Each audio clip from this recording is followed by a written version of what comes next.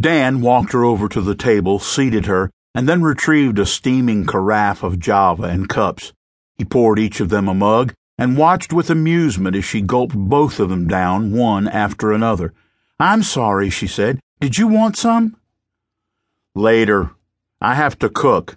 How do you like your omelets, rabbit food or whole hog?" "Oh, that's a toughie. Better give me the veggie one," she paused, "and maybe a tiny slice of bacon."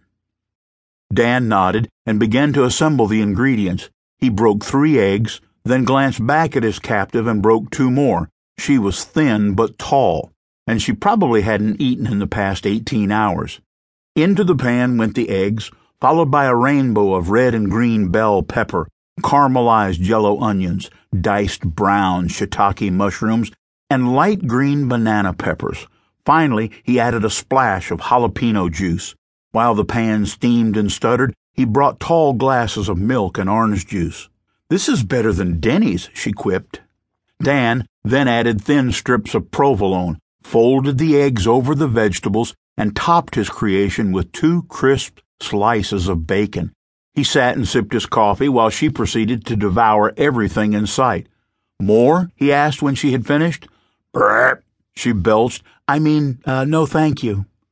"Okay," he said. "Who the hell are you and why are you on my ship?"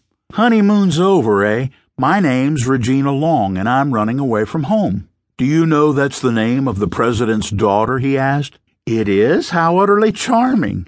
"Yeah, next time you invent a fake name, put a little more effort into it, will you?" "I will indeed," she said. "And aren't you a little old to run away from home?" Dan had her pegged at around 20.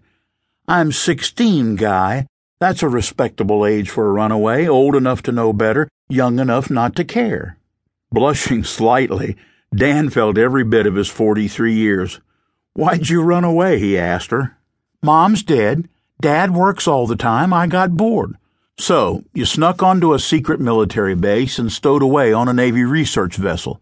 "Oh, please, Montauk's no secret. The Philadelphia experiment was conducted there."